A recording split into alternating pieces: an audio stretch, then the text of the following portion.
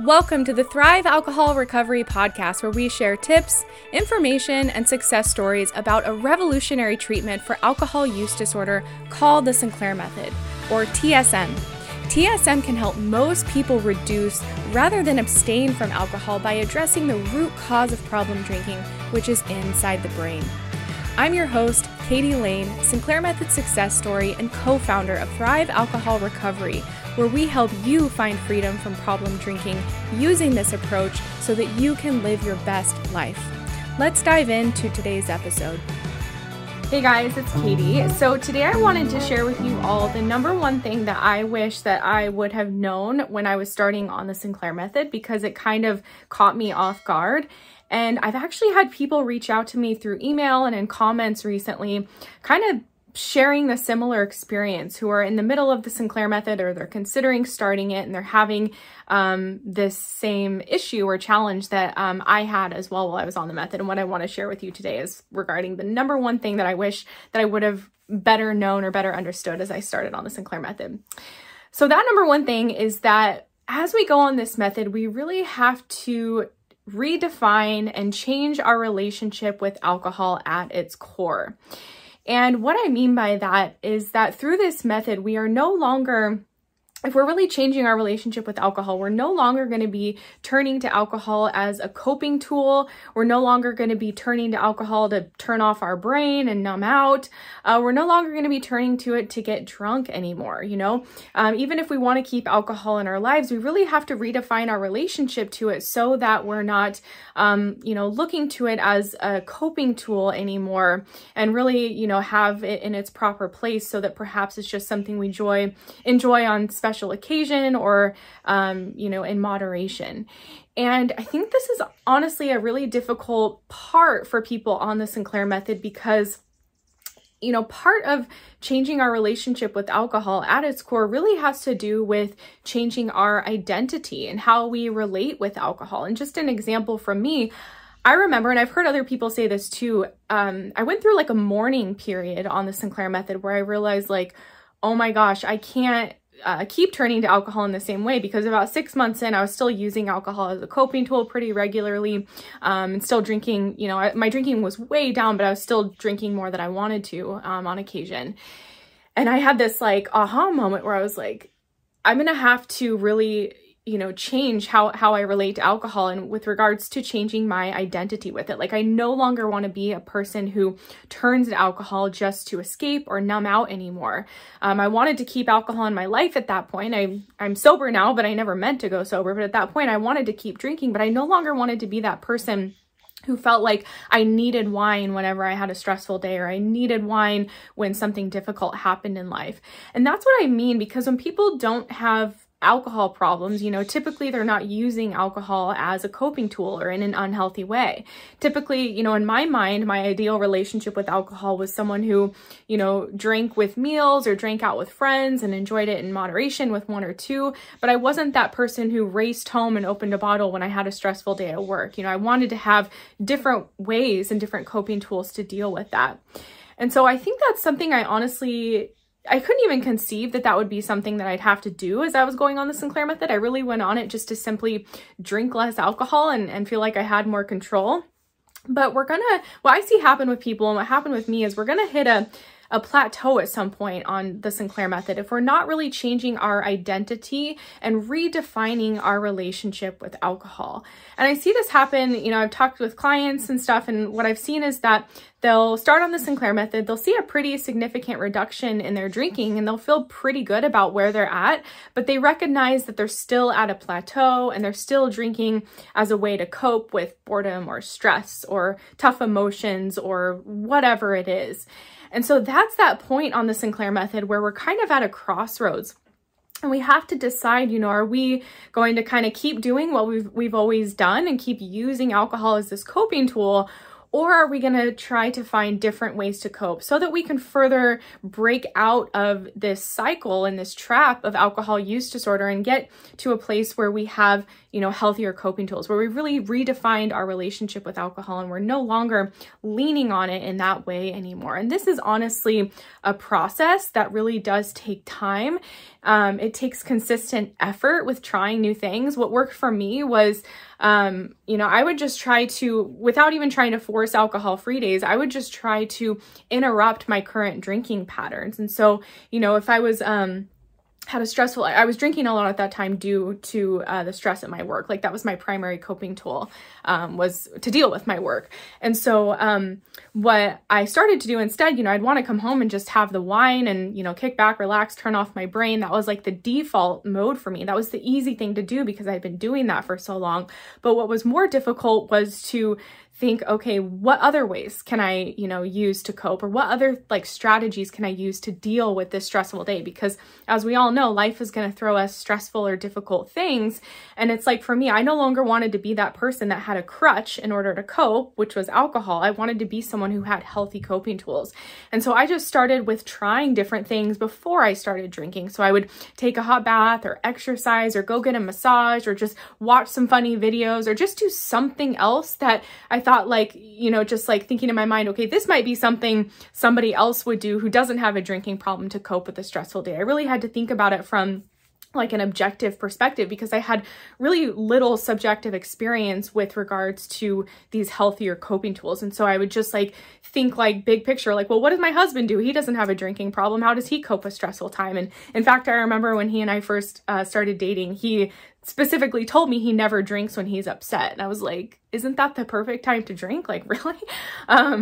But so that's kind of how I approached it, was okay, well, what do other people who don't have an alcohol problem, how do they deal with stressful life events? And so it was more about me just interrupting my current routine. It wasn't necessarily okay, I'm not going to drink today. It's let me try this first, even if it's only for 15 minutes, and then I'll take my naltrexone and allow myself to drink.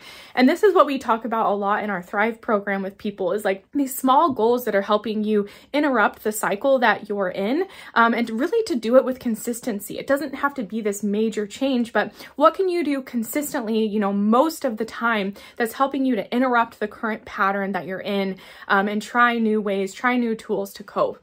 And it all really first starts too with the awareness of it as well. If we're kind of playing out these habits, but we're not super aware of why we're doing it, the first step for some people might be just start paying closer attention, observing yourself drinking out of habit and what that looks like and how you feel and how's it playing out and what triggers it and all of that. But all this to say, I did just want to make this video to talk about the kind of surprise, challenge that came up for me as I was on this method. And it was just recognizing that I would have to really redefine my relationship with alcohol and change my identity around alcohol and really my beliefs and things that I had around it. One of the courses we have actually, it talks about changing your beliefs about alcohol, because this was a big one for me, and I see this with others as well.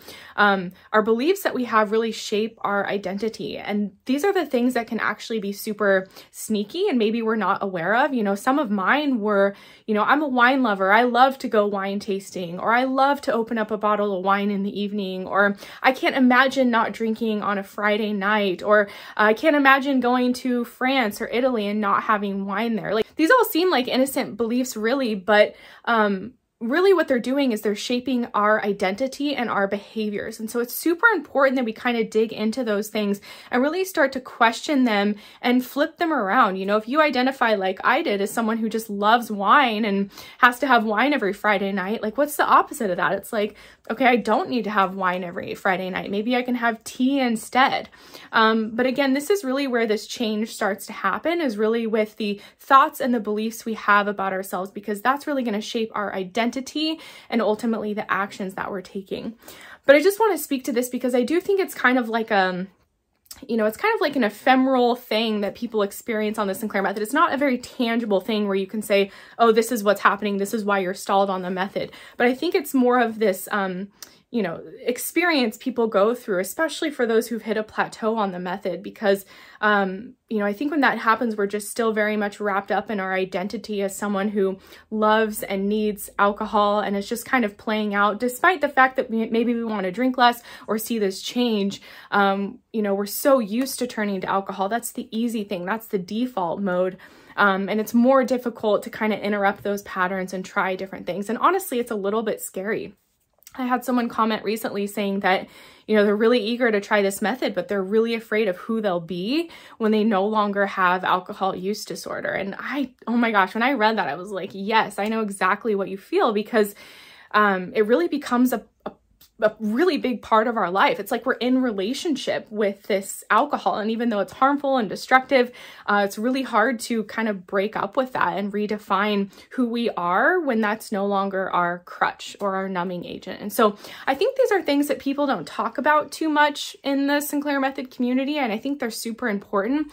Again, especially for those who been on the method for a while, and, maybe have been super dedicated and they've been a year, 2 years, 3 years on the method or more, and they're still not quite where they want to be. And it really comes down to this, changing who we are as it relates to our relationship with alcohol. And there's so much more I could say there too about being really excited about the future life that we can have when we have our ideal relationship with alcohol, and getting a vision that's super clear in your mind and holding on to that and revisioning it or envisioning it every single day, and just imagining who you are when you have your ideal relationship with alcohol, what that feels like, what you'll be doing, getting super excited about that, because for so long, I know for me, it was like, I could hardly imagine my future because I was just so wrapped up in my alcohol cravings and living for my next drink or recovering from drinking. It was like really hard to get excited about my future because my mind was so preoccupied with drinking. And so it becomes really fun to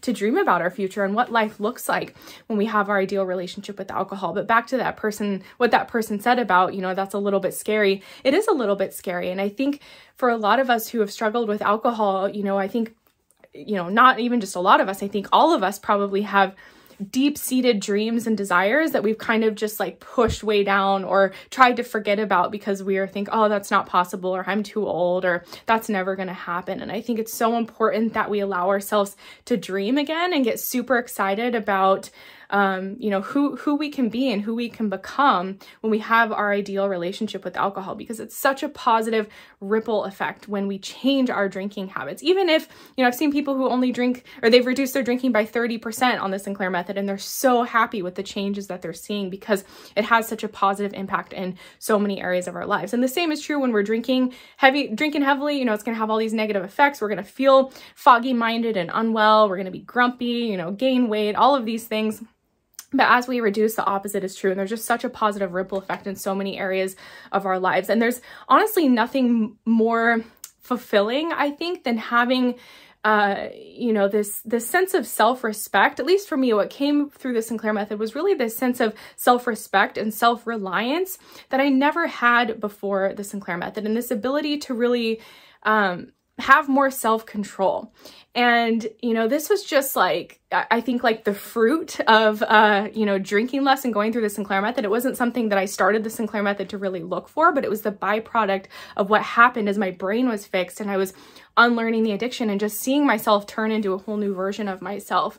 But having this sense of self-control and self-respect and self-reliance, like there's nothing better than that. It's such a solid foundation to be on and to ground into. And when we have struggled with alcohol, we're really at the whim of our alcohol dependence. Like alcohol is really calling all of the shots, and we might feel like we're in control because we're choosing to drink and we want to drink like we want to, but it's really at that point, it's, we're living for our next drink and alcohol's really calling the shots. And so as you really start to take your power back, it's just the best feeling in the world. And there's so many benefits that come from it, especially, for me, it's been 5 years since I started the Sinclair Method. I'm about 4 years alcohol free now. And it's just like, life just continues to get better and better. And of course, there's challenges and difficulties, but what's amazing about the Sinclair Method is that thankfully I've not even thought about like relapsing or using alcohol as a coping tool, because through this method, I was able to learn new coping tools and really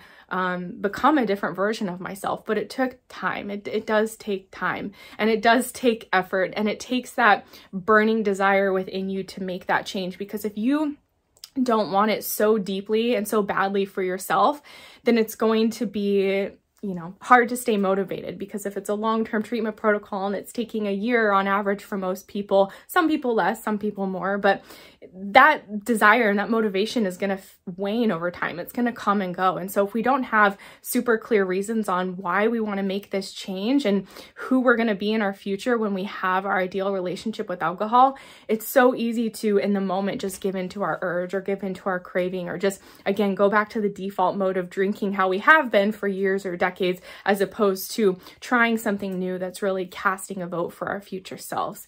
But, I think just, starting small is the best way to go about it. If you read almost any habit change book, they're all about these like tiny habits. I think there's actually a habit change book called Tiny Habits. But it's all about these tiny habits that you're doing consistently over time. And that's really how the Sinclair method can work for you. If you're implementing these small changes over time that are really, casting that vote for your future self and who you want to become, and just being consistent with it, it can really help you make the change. I think that's all for this video. Thank you guys so much for watching. I'd love to hear from you in the comments if you're experiencing this, or what you have found challenging on the Sinclair method, or just how your Sinclair method journey is going overall.